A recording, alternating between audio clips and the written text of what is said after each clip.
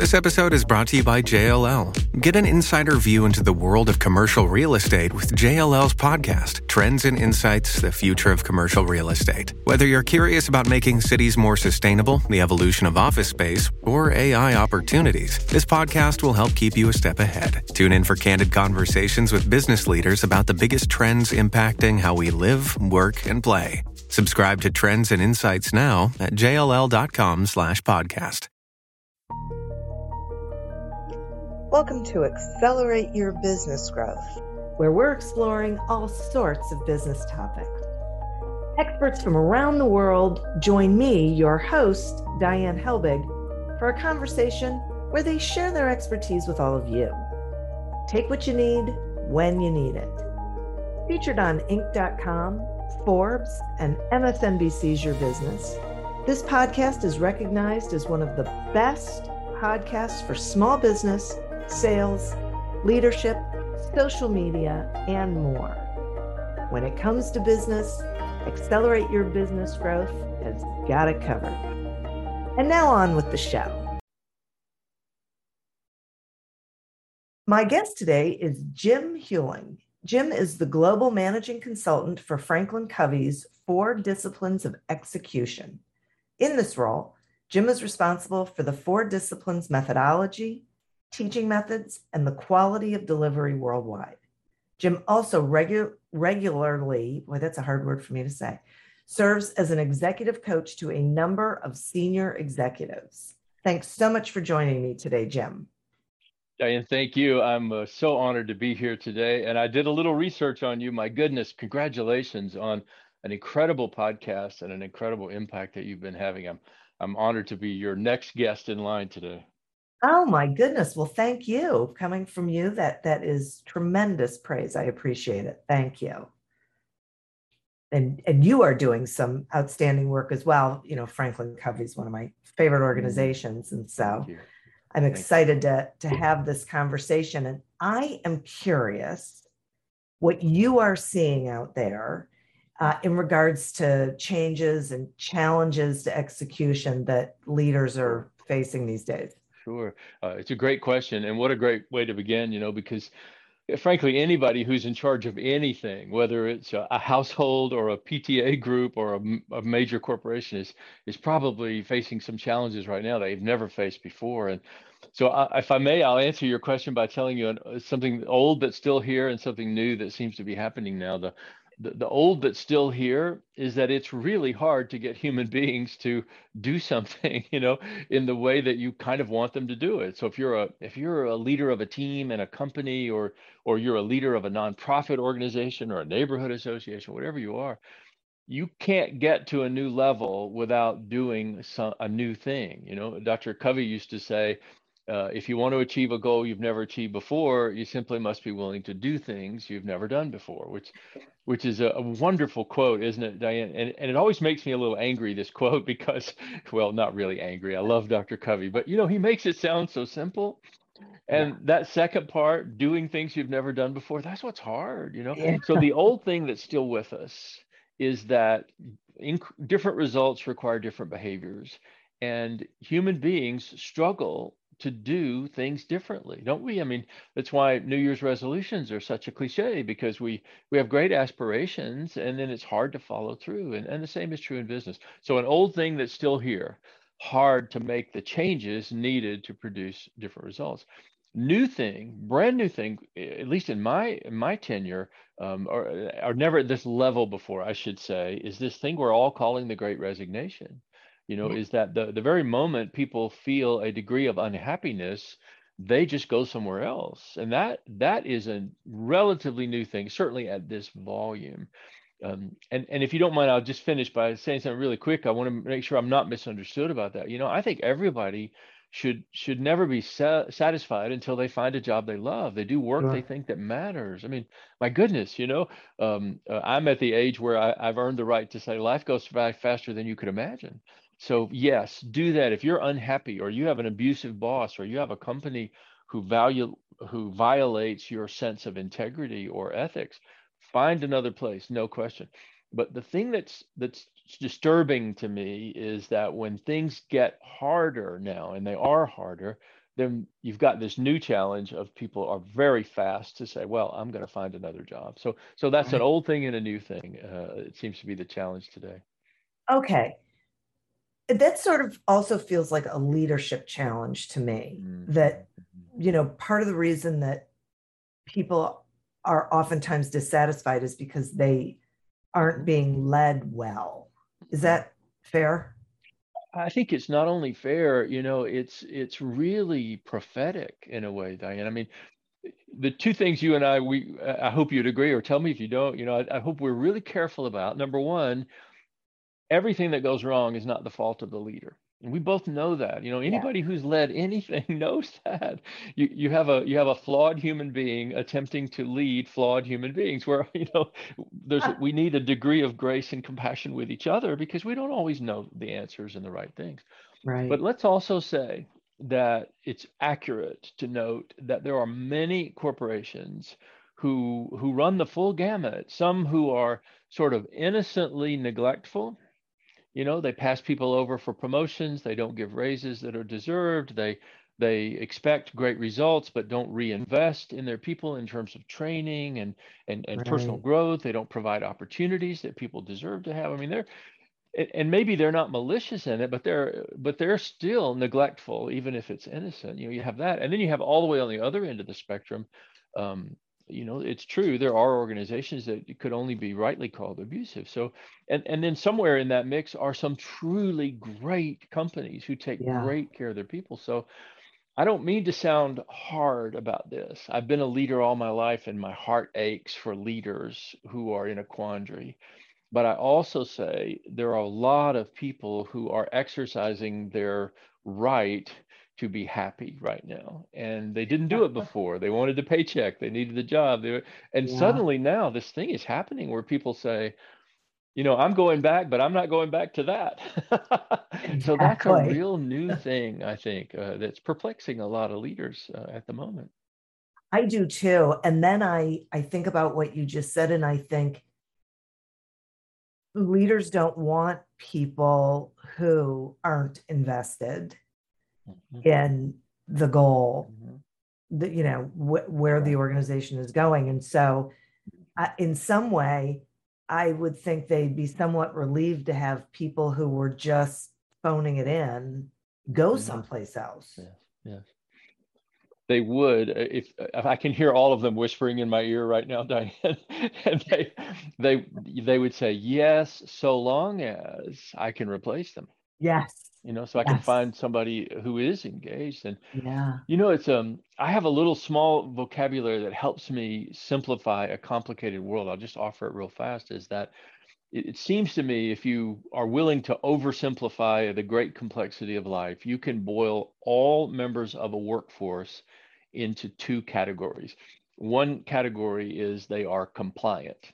So in other words, they'll do whatever you ask them to do, and they're mostly afraid of being fired. And in those environments, you find leaders who are predominantly authoritative. So, the rules are clear, but the consequences are clear too. And I sort of Right. grew up in this generation, Diane. I don't know about you, but my first boss said, that why do you think we call it work? Because it's not supposed to be Right. fun. And that was really true. That's not right, but it was really true, in Yeah. those days. So you have authority-based cultures where the primary characterization of the working people, the teams, they're just compliant. They'll do what they're told to do. But the downside of that environment is they won't do anything more than what they're supposed to do, Right.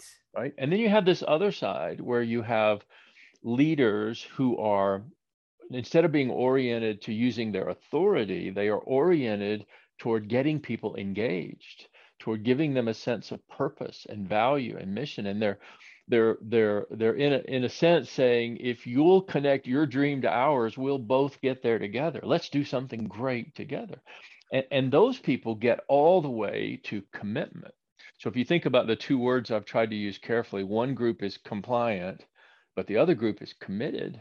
And Yeah. and frankly, it's committed people who do everything great in the world, everything remarkable that happens, were people who went beyond basic description of their job because they really believed in what they were doing. Well, today, I think people are leaving because they want to find this culture, Yeah. where people are engaged, where my voice matters, where I may be junior on the team, but I might still have the best idea in the room. Can I have a voice? Can I say what I make my contribution? They want to be in places like that. And the people who do that are really going to win big in this year. And the people who don't, I'm concerned for them. I think they're really going to lose the really talented folks, and they'll be left with people who are not able to do quite as much. I think the exact same thing. It's really a challenging time. Absolutely Mm-hmm. challenging. So let's talk some about strategy, because strategy is if I hear it at least once a day, that's not really surprising. Right. Strategic planning, it's a whole thing. But how good is the strategy really if it's not executed properly? Yeah. Well, you really ask great questions, because like that question that is so perfectly worded, it allows me to say with a sense of freedom, utterly worthless. There's an ancient teaching that says, without a vision, the people perish. Yeah. And while that's a very dramatic saying, there's a lot of truth still today. So an organization or a team, or even just as I'm trying to say, including everybody, a neighborhood Yeah. association or a PTA group, with no sense of where we're going, we just wander around. We literally can sort of die along the way, or quit, or walk away. So we have to have a strategy, or we won't ever get anywhere. But a strategy without execution is really just hallucination. It's just a dream. And the difference between strategy and execution, it reminds me a little bit. I'm a former CEO, and so I remember many times sitting in my office building a strategy, envisioning the future and thinking it was brilliant, and maybe occasionally thinking I was kind of smart. What a great strategy, and it was like a Spielberg movie in my head. It was all just going to go beautifully this year because of this strategy. And then I'd walk out of my office to where the people were and say, here's what we're going to do, and it didn't go the way I had imagined it. Have you ever heard that quote by Mike Tyson, who said, everybody has a fight plan until I hit them in the face? No. It's kind of like that. You have your strategy, but execution will hit you in the face, Yeah. because it's hard Yeah. to get that to happen. So I don't want to say worthless. A vision is always a powerful thing, and it gives you a place to begin. But without execution, it doesn't make much difference in the world or in the people that you lead. So you've got to have both. I find this to be so true that people set goals, but then they don't create the action plan to go about achieving that goal. Mm-hmm. That's right. So, and then they wonder why they're not there. And the mystery is why they wonder. But we said at the very beginning, we're not, and anybody who's listening to this who leads anything, you haven't heard anything yet where Diane and I are saying, we're just dumping all this in the lap of all the leaders. No. Leadership is a problem. That's not it. No. Absence of leadership is part of the problem, but absence of other things is as well. Right. So then when you have these circumstances where many leaders are content, in fact, almost think it's the right thing, that their job is to say what we're going to do, and your job is to figure out how we're going to do it. Right? That's been around a long time. Yeah. Even leaders who almost take a certain pride, in saying, I don't get involved in the details. My job is to point the compass. Your job is to get there. It just sounds wonderful at the beginning. But if a person doesn't know how to get there, yes, or if you've got lots of persons who all have different ideas about how to get there, then that's where leadership is required. So my basic pleading these days with all the executives that I coach and have the chance to influence is, don't be content to just say what we're going to do. Be an active part of helping your teams figure out how we're going to do it. And if you have a heart and you want to do it well, try to help them figure out a way to do it by being smarter, not just working harder. If the only play you have in your playbook for how is just work more hours, you're not really helping us. Help us figure out a smart way to do it. And Right. that way we'll achieve what you want, but we'll also look at you like somebody who actually helps us, not somebody who just tells us what to do and then evaluates us, if we don't. Right. It reminds me of this concept of, are you setting people up for success or are you setting them up Yes, for failure? that's right. That's Yeah. right. And I have a feeling, may I say this? I don't mean with any hubris. You've been thumbing through the four disciplines because you're really speaking the language of the four disciplines of execution. There's a way of doing these things that when we do them, you really are a leader. This is what leadership is helping people. And so setting a goal that's winnable, we write so often in the book, and I can tell it's in your language as well, that people ask themselves all the time, is this a winnable game? Yeah. You know, Right. and if you set people on a path to a game that's not winnable, don't think for a minute they don't know it. They know it's Yeah. not win. They're closer to it than the leader is. Right. They knew it wasn't winnable long before you didn't know it. And so in that situation, again, people are asked to play an unwinnable game. What they'll do is they'll comply. They'll go Yeah. through the motions. They'll look busy whenever you're walking around. It's all human behavior, but they'll never commit because they Mm-mm. know it's like asking me to run a 4-minute mile. It's not happening. So, but if my job is hanging in the balance, I'm sure gonna put on my tennis shoes and go out there to look like I'm trying. But I know I can't do it, so I'm also not gonna die on the track because I know I Yeah. can't do it anyway. So I think a lot of leaders miss this, and if you don't mind me adding quickly to this, is Sure. I think the worst version of this is a leader who knows that their team is capable of X and they set the goal at 1.5x. In other words, they think they're doing a good thing by setting a goal that is beyond the capability of the team. But in reality, they're sucking all the life out of the team from the moment they begin because the team knows it's Wow. not winnable, right? So the old thing about, your reach should exceed your grasp is a beautiful metaphor for how to think, but it's not a metaphor or a guideline for how to execute. When you want people to execute, you set up a game that's challenging, that's sort of, in our words, worthy, that represents the best we're capable of. Yeah, but don't go so far as to make it unwinnable.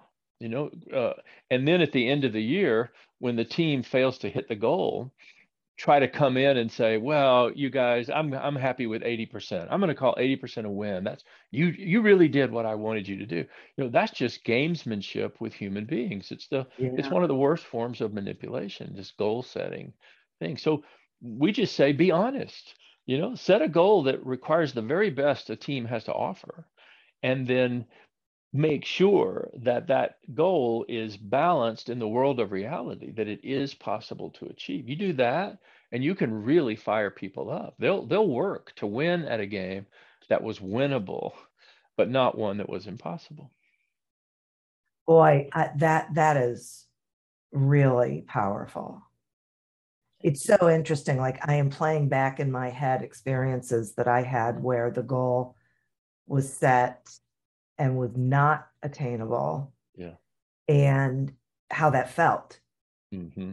And you still, if you're someone like who's wired like I am, where you're wired to try your hardest and do your best, you Yes. still go and try and do it. But somewhere Yes. in your head, you just know it's not going to happen. And then I had an experience where then I was penalized Oh my for not gosh.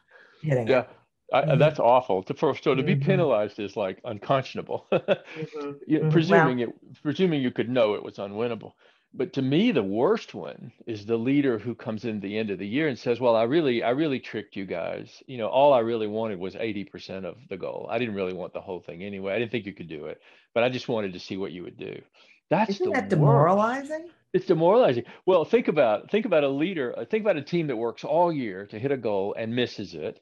they're demoralized. They feel like failures, losers. Then the leader comes in, like Superman, and says, I have great news. You really hit the goal because I only wanted 80% of what you did. Well, then you give them the goals for the next year. What's the first thing they're going to do? Math. Right. They're going to do math. Yeah. And honestly, from that day forward, you can never set a real, quote unquote, real goal again. Because Right. every goal you give that team for the rest of your career, they're going to assume it's a trick. Yes. So you'll never even know what the capacity of the team is. That's how pernicious this whole set the goal beyond what they can do. That whole mindset is so grounded in manipulation, honestly. And never before in our history have people been on the lookout. I hope you think this is true, Diane, been on the lookout for insincerity or inauthenticity in Sure. leaders, right? They smell it now. So imagine what that does to your leadership career, if you do that. The better way is to be honest, be transparent. Yeah. Here's a challenging goal. We're going to have to work really hard this year to hit it. But guys, we can do this. I think we can do this. That kind of message makes people rise up. I can almost hear Rocky music in the background, even if I'm role playing it for you. But the other way just doesn't work. And you do it once, you're kind of ruined forever. Definitely. Wow. That is great. Whether you're a seasoned designer or a total novice, with Visme, you can create engaging, dynamic, branded content that makes people ask, how did you do that? Visit tinyurl.com/seesvisme to explore. If you're a small business owner or salesperson who struggles with getting the sales results you're looking for, grab a copy of Succeed Without Selling on Amazon and wherever books are sold. And if you haven't seen all Audible.com has to offer, you don't know what you're missing. Sign up for a free trial at audibletrial.com/businessgrowth. Now, discipline 3 is keeping a compelling scoreboard. Mm-hmm. So I'm so curious about this because I really believe in visual representations of progress. Yes. So talk to me some about what the scoreboard does for morale, competition, I love that. all those things. Yeah, thank you. And you're doing such a great job. Discipline 1 was about knowing what we're going to do, and discipline 2 was about how we're going to do it. But if you'd let me add to that formula, I think discipline 3 answers the question of why should I care? It's one thing to know what, it's better to know what and how, but you don't really have a complete formula until every human being has an answer to the question of why. Why are we doing this? Why does this matter? And I think that's what discipline 3 goes to the heart of. And I don't mind saying this, quite plainly. I've been in leadership 44 years. I was CEO of a major corporation for 11 years. I've spent the last 13 years as the global managing consultant for Franklin Covey. I feel like I can speak with some credibility about leadership. And I'll use that credibility in order to say, I never understood this, that the way you keep score influences the way people play. I don't know if that's catching to your ear, but I hope it is, because it is. And so explain that, please. And you've already illustrated part of how that works. But think about it just for a second. Most people listening to this broadcast, and again, whether they're, it's your PTA or your neighborhood association, or you lead a team at work, it's the same principle that's in play, that we think last about keeping score. Don't you think this is true? Every leader in the world says, well, what are we going to do? And then how are we going to know if we got there? And maybe even how are we going to achieve the goal? But then they always say, oh yeah, we'll figure out a way to keep score. Don't worry. My clients will say to me, Jim, don't worry about it. We'll put a spreadsheet somewhere. Don't worry. We'll keep a tab somewhere. Don't worry. We'll keep the score. Don't worry about that part. And I just want to get on my knees and plead with them to say, no.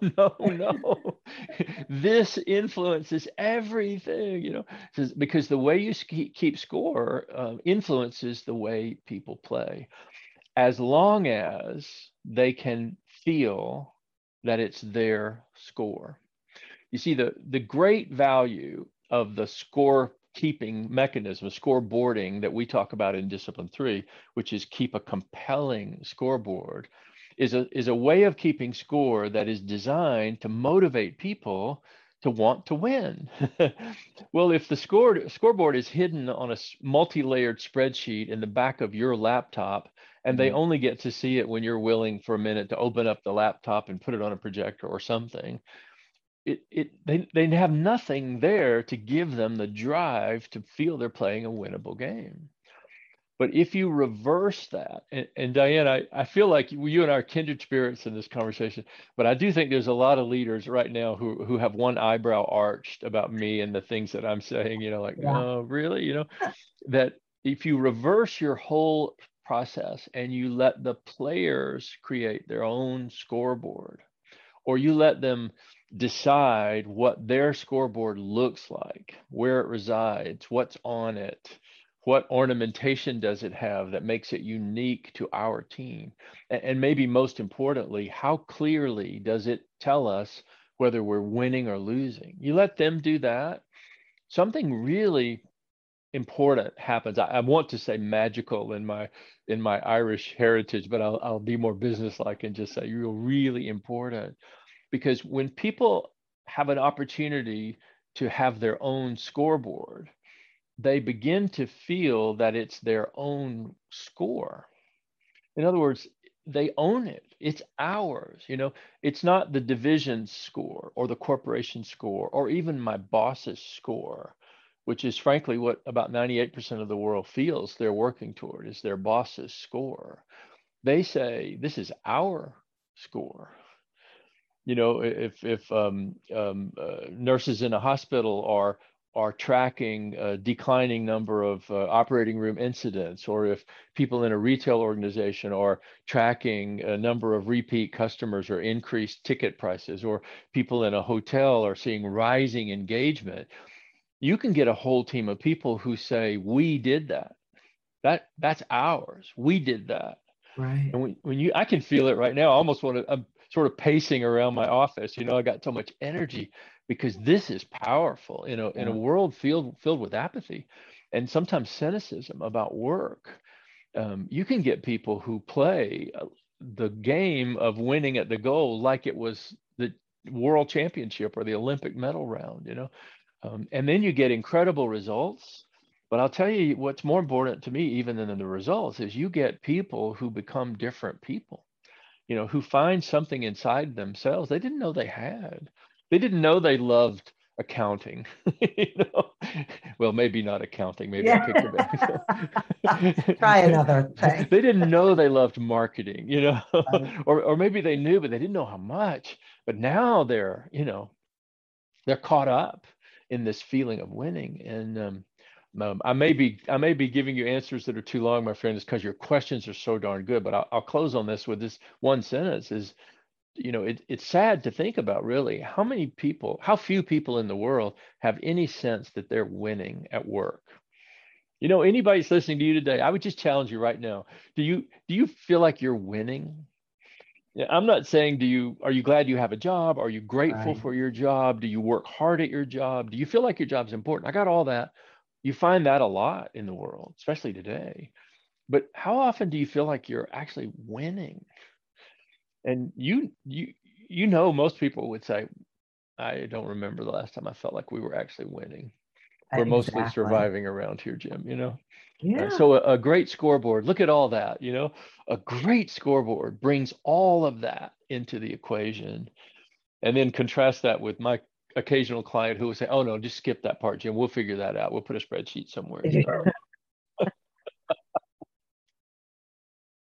you think, is there a reason that they, I was going to say avoid that, but I'm not even sure it's avoiding it. Maybe they don't think it's as important as it is. I think you hit the nail on the head. I think there are two things that are going on. Number one is avoidance. I mean, you were prophetic with that answer, because first of all, if you're not confident that your team is going to have a good score, do you want that score publicly displayed? Good point. in the hallway on the way to the break room. Do you want, Right. so there's a certain amount of confidence that goes along with that, but also that display is part of what motivates people to create a good score. So you have a little bit of chicken and egg, there, but Yeah. I think avoidance is really one of those.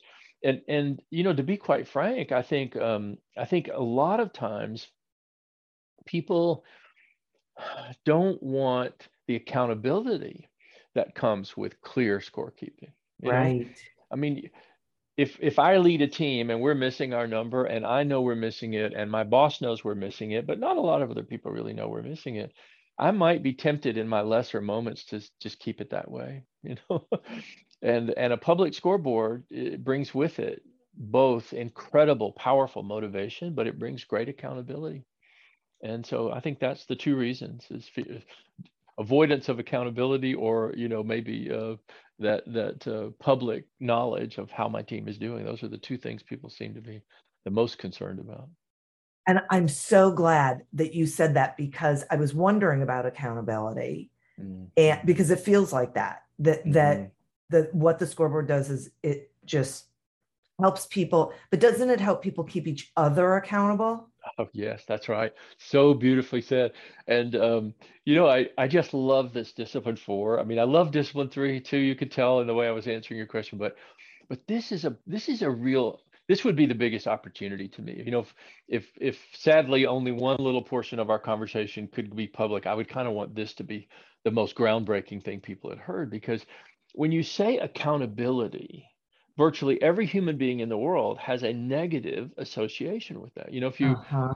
I don't even know if you have a boss, Diane, but at some point in your life, you've had a boss. You can imagine if you got a text from your boss tonight saying, "Could you come in early tomorrow morning? I'd like to have an accountability meeting with you." There's not a single person in the world that's going to go, "Yes." Yeah. Woohoo. It's not happening. I promise. It's more like, "Oh my gosh, what have I done Yeah. wrong, or what have I been caught doing, or something." Then that's because we got all this baggage loaded into the word accountability. But when you think about accountability, if you open your mind just a little bit, it's one of the most powerful forces on earth. One, because we will do more out of a sense of accountability to the people we work with, usually than we will do just to get a good performance review at work. People are far more reluctant to let down the people on the team than they Yeah. are to endure their boss's disapproval for a moment. And so in the four disciplines, discipline four is about establishing a cadence of accountability, making that a regular part of how a team operates. And when we do it, we try to make it simple by saying there's really two kinds of accountability, and we want both. One is vertical accountability. So you to your boss. We want you to have that. That's powerful. And that's, gosh, that's part of what drives us. If you've ever played tennis without a net, you don't. It's not much fun. We need to be accountable. We need goals and standards and things that encourage us to be our best. So me to my boss is vertical accountability. But one of the great learnings Chris and I have had over this 13-year journey with this material is that the greater accountability, and that's the surprise to most leaders, is when people can feel accountable to each other. We call that horizontal accountability. So we do it in this really simple way. I mean, I think it will stun people listening to your broadcast is that every single week, the whole team gets together for about 15 minutes. And in that meeting, every member of the team, including the leader, makes a verbal commitment out loud for what they're going to do this week to influence the scoreboard. So you go one by one by one by one. Sometimes they stand in a circle, on the manufacturing shop floor, or sometimes they sit around a conference table, or sometimes they're on the phone or on Zoom, but regardless, each person says out loud to everybody on their team, here's what I personally commit to do this week to move our score. And then 1 week later, we have that same meeting and everybody goes around the circle and says whether they did what they said they were going to do or not. So it is literally the most fundamental, simple form of accountability you could ever have. It's one human being committing to other human beings, eye to eye, shoulder to shoulder, right there together. And then 1 week later, saying out loud, I did it or I didn't. And that small behavior, I don't have a better word, and I'm sorry it's a little flowery, than transformational. It literally transforms not only how a team executes, but it transforms how they feel about each other. We've all been on teams where you like you like 2/3 of the people, but there's 1/3, you're just not so sure. Well, you go 52 weeks of the year and you watch those people make a commitment and keep it, and make a commitment and keep it, and make a commitment and keep it. And you will not only start to respect them, you'll learn to trust them. You'll learn through experience that if they say they'll do it, they'll do it. It's transformational. But it also, in the context of our conversation today, drives incredible results by reducing it all to one simple personal commitment from every single member of the team, followed through on every single week. Well, and my gosh, what's so interesting about that for me is that it's not, if you just do it and you do it consistently, it's not hard. It's not uncomfortable. Right. That's it's right. The thing that you're doing. That's right. It just becomes part of the process. Yes. So, that's right. Yeah. That's well said. And there are a lot of, multi-million-dollar football coaches today relating that same advice, trust the process is a really great advice, for everybody. But it is amazing. I like the way you just rephrased it, that it takes a very large goal, reduces its complexity by being clear about how you're going to achieve it, further reduces the complexity by being clear about why you should want to achieve it, and then finally reduces the complexity one last time by saying, you don't even have to think about the entire goal or the entire journey. Just be crystal clear about what you're going to do this week, and then always follow through. Right. So it's like a formula for reducing the complexity of anything down to a very manageable piece that you do every single week. Well, and I think that's one of the keys to actually executing is because what I have found working with small business owners is they get so overwhelmed with the how huge the goal is. Yes. That they can't see how they're going to get there. And then when we say, okay, wait, what do you just have to do right now? That's right. Just start that process going. Brilliant. That's easy. That's right. That's right. And the only thing 40X would add to what you said, it was otherwise a perfect formula, is what are you going to do toward this one particular outcome? So we wouldn't just do anything that helped the business. In 40X, we just add that one little extra layer toward so you want more customers this year? Great. You want higher quality product? Great. You want more revenue? Great. But let's be clear so that all of our little actions march us toward a very large result. Yeah. That's 40X. Yeah. Yeah. I get that. Okay. Now, in regards to that, I have a question about limiting the number of goals you focus on. Why is that so necessary? That's right. I love this question, and I almost feel like, it's a confessional kind of question for me, because when I was in all the leadership roles that I've had, I fell victim to the same thing everybody else does. I could always see everything that needed to be done. I'm sure you can, right? As a incredibly successful influencer that you are, you've probably got 20 things circulating in your head right now, even while we're having this conversation. It's just natural, right? We're all sort of like air traffic controllers that have 100 planes in the air that all want to land. Well, the worst thing we can do, especially in that metaphor, is try to land them all. That's the worst thing we do. We're going to crash, right? So the beauty of 40X is it says, get really clear about the one outcome that will be your breakthrough for this time period. And time period can be 6 months or a year, whatever you like it to be.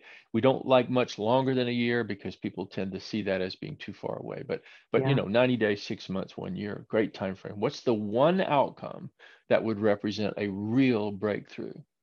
Let me get super clear on that. And then let me make weekly commitments to that. Let me have a great scoreboard for that. Let me get really clear about the how for that.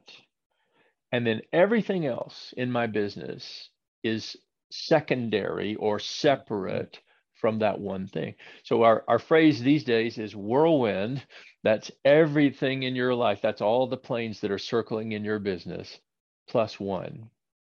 So you have your whirlwind, which is your day-to-day, phones that have to be answered, copy or paper that has to be reordered, I don't know, whatever they trucks that need maintenance, whatever your business is, you've got a whirlwind because that's what you do all day.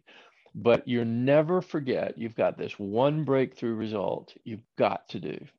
So whirlwind plus one, the one is what you use 40X for.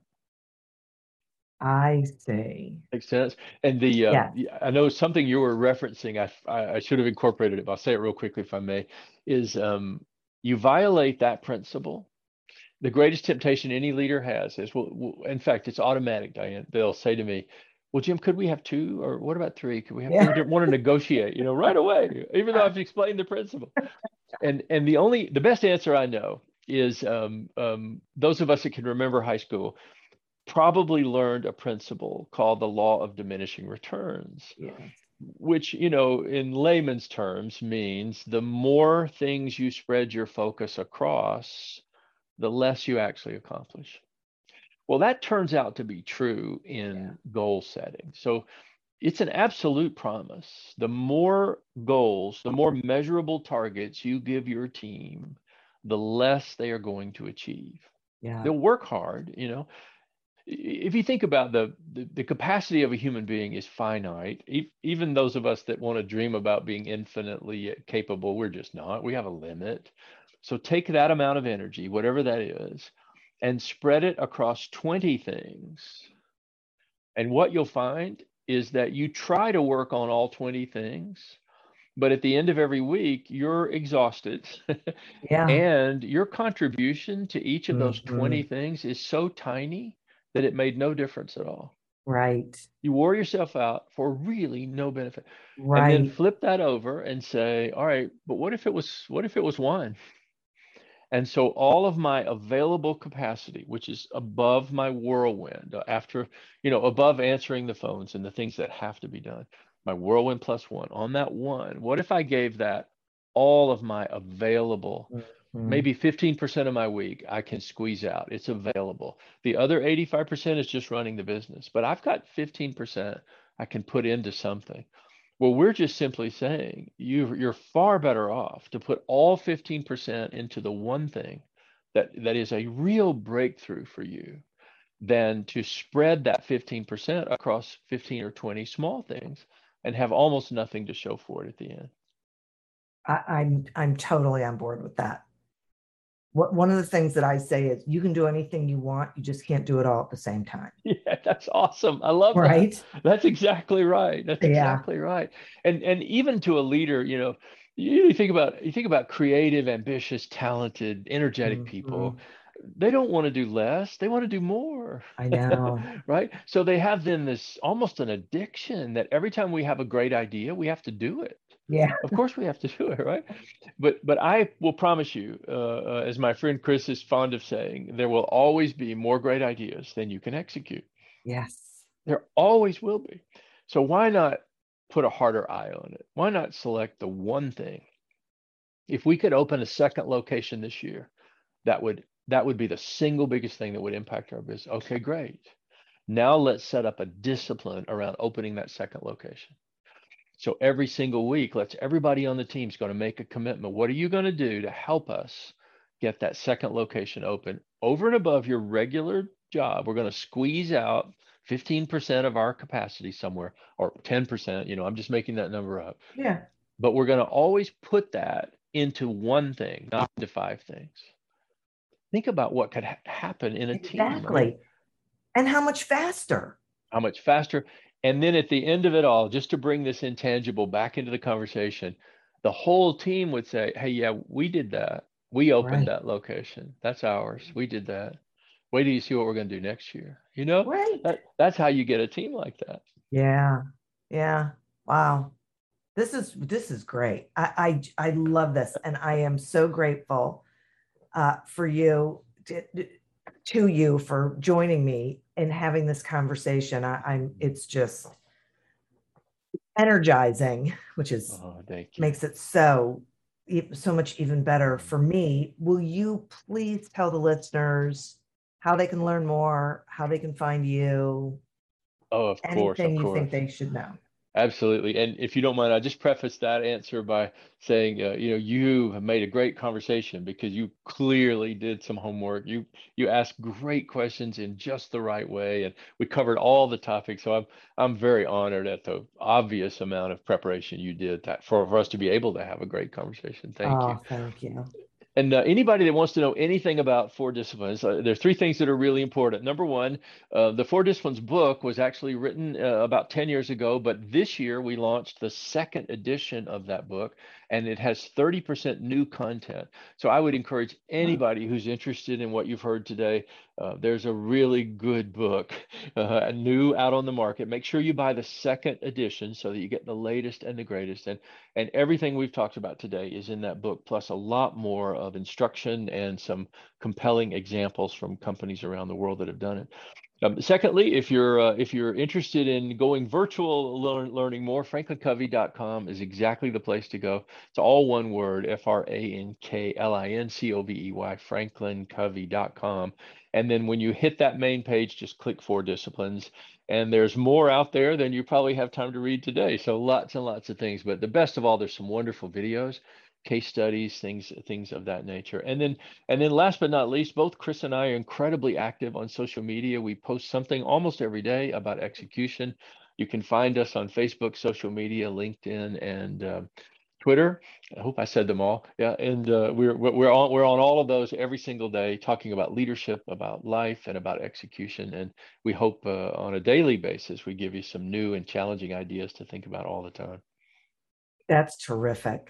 Thank you. That is wonderful, and I'll make sure in the show notes that information is there so people can find you. I know I'm getting the book. Thank you, my friend. So great.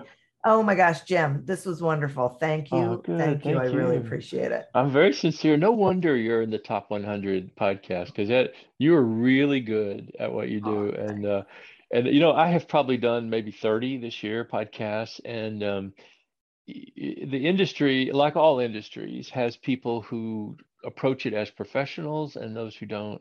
Yeah. And man, you can tell the difference. And today it's just categorically one of the best podcast experiences I've had. So congratulations, but also thank you for making it such a pleasure. Thank you. That's huge. Thank you. I appreciate it. Thank you for tuning in to this episode of Accelerate Your Business Growth, a production of Evergreen Podcasts. Discover more episodes of this podcast and explore others at evergreenpodcast.com. As always, continue to prosper and be curious. And if you're looking to get your sales strategy headed in the right direction, pick up a copy of Succeed Without Selling on Amazon or wherever books are sold. Until we meet again on another episode of Accelerate Your Business Growth, goodbye and good day. The world's best-known investor and Wall Street expert Warren Buffett once said, "Wall Street is the only place that people ride to in a Rolls-Royce to get advice from those who take the subway." Mr. Buffett's quote is remarkably accurate, but how many people would rather receive advice from him than someone simply guessing? Welcome to Buy, Hold, Sell, your single source for Wall Street knowledge and profitable guidance. Please join me, Todd Schoenberger, and fellow trader Tobin Smith, as well as host Veronica Dudo, for a podcast known to move the needle for investors. Tobin and I are seasoned Wall Street executives with deep investment experience, and we are prepared to share our advice to those who choose to listen. Download Buy, Hold, Sell today on the Evergreen Podcast Network or your favorite podcast channel.